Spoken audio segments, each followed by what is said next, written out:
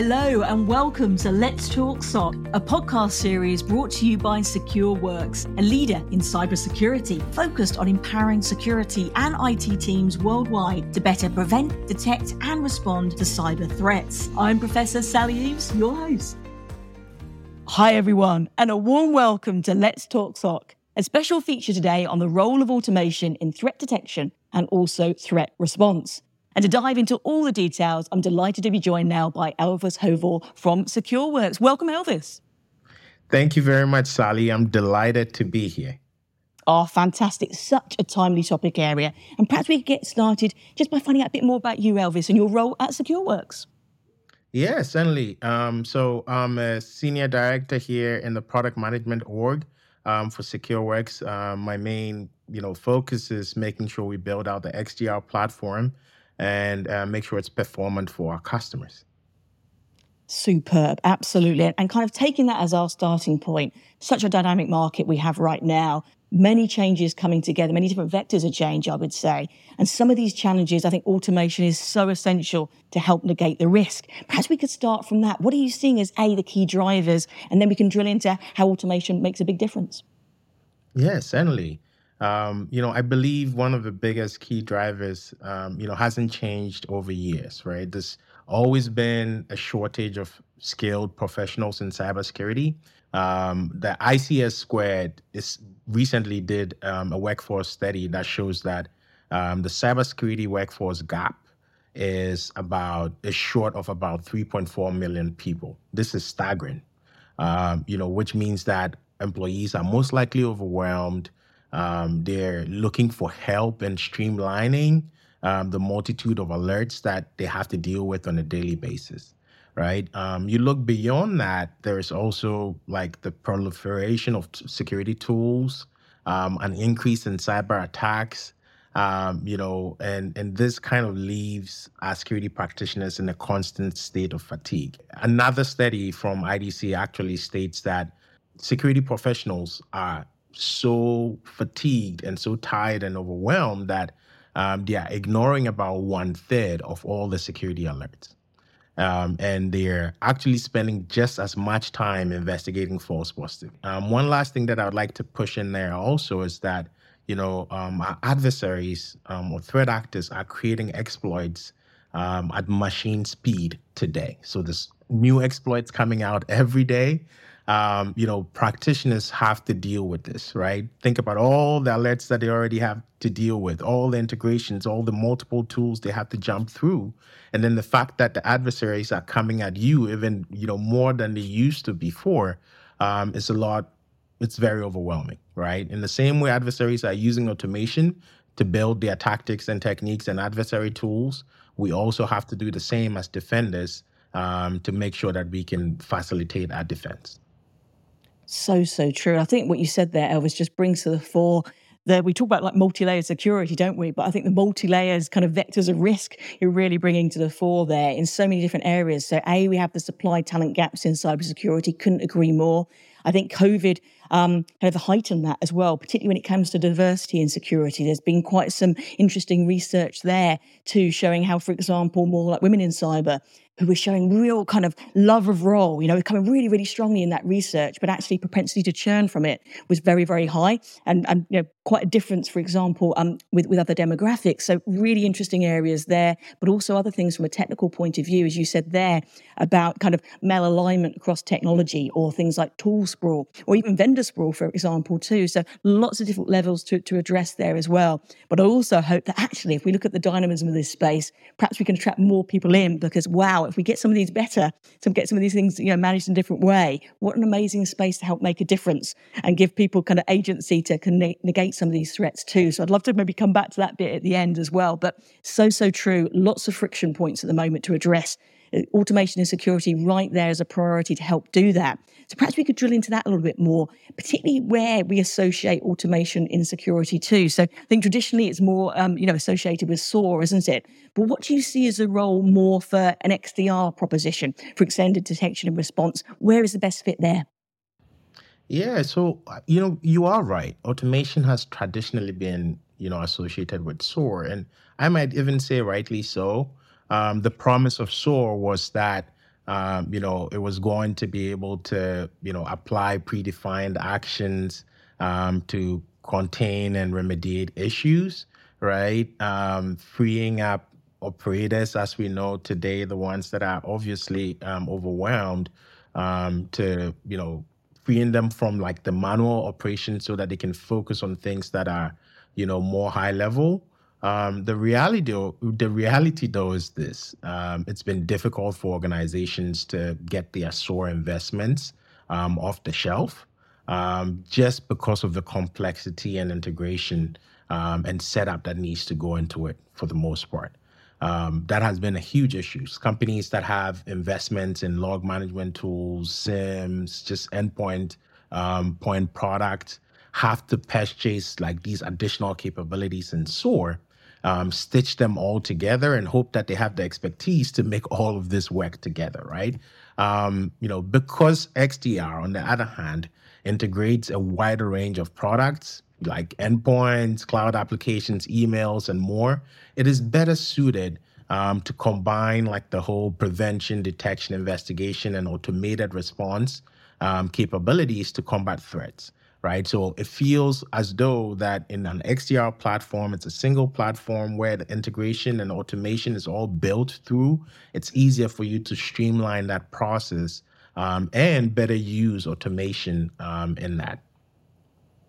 Absolutely. So far more expansive. I love that. And the points you make there about kind of integration and visibility in many ways, I think that echoes what I hear, working with many different organizations, and not just in security, frankly, as well. It's become of the biggest challenges we have, improving integration, improving visibility, and also, frankly, reducing complexity as well. So I think it really supports that trajectory too. And as part of that, I'd love to hear a bit more about the evolution of automation within SecureWorks yourself. So, XDR, but also MDR point of view as well. How has that grown and kind of what's coming next? Yeah, so it's great that you asked that question because we've also gone through a journey on our end to make sure that we are doing better for our customers. If you remember, we transitioned from being MSSP, you know, an MSSP provider into an XDR MDR provider. And this means that what we used to do before, where we could throw very quickly just throw alerts over the fence to our customers, so that the customers can go pull their own context, has changed. Right now, we do have the telemetry, we do have the log, we do have the context that we need to be able to make or to be able to pull more context into our alerts, filter it down, reduce the noise significantly, create investigations that have deep context just because of how much purview we have across all of these log sources, before sending it over to our customers. So, as part of this process, we've embraced automation as a core tenet of our XDR and MDR process to help drive this for our customers. It is critical, right? Because when you look at the challenges that we have, then that's the same that challenges that our customers have always had too. The sheer amount of like alerts that the SOCs have to deal with, you would definitely need some level of automation to make sure you're reducing the noise that's coming in. You are detecting early, you are prioritizing these alerts, and these are all functions that automation is able to kind of like speed up for an organization. But beyond that, we are always evolving, right? And we are focused on using advanced systems powered by things like artificial intelligence and machine learning to help protect our mission critical operations for our customers. We leverage machine learning to build some of our most advanced detectors within the space, like our hands-on keyboard detectors. The hands-on keyboard detector really is an ability for us to be able to score threat actors or identify threat actors who are performing very low-level manual tasks on a host that you would typically not see, right? They're trying to behave like a regular human and all of that within the host. And so it's very difficult for you to see. So things like command line paths and some of it, things that they will do along those lines, we score them using machine learning for us to be able to detect better some of these threat activities that are going on. So that's a little bit of evolution, and we haven't stopped yet. We are still going through building more capabilities around automation, but then focusing more on bringing machine learning and AI components into our platform. I love that. I love that. And the word like empowerment is basically ringing through my ears as you're describing that. I really do think in so many different areas, so kind of reducing that overburden and the fatigue that you described, throughout our conversation so far. And it is such a big point. And we're seeing a big kind of churn rate across the industry related to this. It's growing and growing. I totally agree with that. But also, for example, that scoring mechanism, the low-level threats that become bigger ones that can be quite in stealth mode for quite some time, making those more visible, helping to prioritize. It's really giving this empowerment and this agency to act. So it's so powerful. And I love what you were bringing in there about the use of AI and ML as well. Definitely see such a powerful trajectory there. Again, to get more granular, get more specific, but also filter away what we don't need to be seeing and giving that agency and empowerment to make those better decisions. So brilliant. Love that. Fantastic, Elvis. Thank you. And in terms of kind of this in action, have you got any examples you can share? Totally understand you're a bit with client confidentiality, etc. But maybe something we could kind of share with the audience now of this in action. How have you worked with organizations to make a difference using automation in your solutions? Plus, of course, the power of your trusted partnership as well and the education piece you provide. Yeah, definitely. I think I'll try and be as open as I can here, and maybe even give you, some metrics as to how we've been doing. So from a detection standpoint, and like I said, we use automation across detection, prevention, making sure that we can give our customers automated responses all across like their threat lifecycle. From a detection standpoint, we are certainly better at detecting threats because we're leveraging a lot more automation in our process to enrich, correlate, group, and prioritize the alerts that we are getting, so that we can accelerate investigations overall. Automation and machine learning has helped us reduce the noise that we had in our platform. And I'm not talking from too long.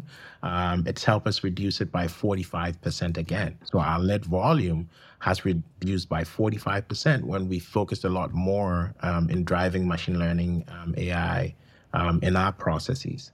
And this has been super helpful. You can understand, how much our SOC needs to work, how quickly they need to go through this to make sure that our customers are being protected in a timely manner. So that is a significant amount if we are able to reduce that amount of noise through the process, because then we can focus on the things that are really important.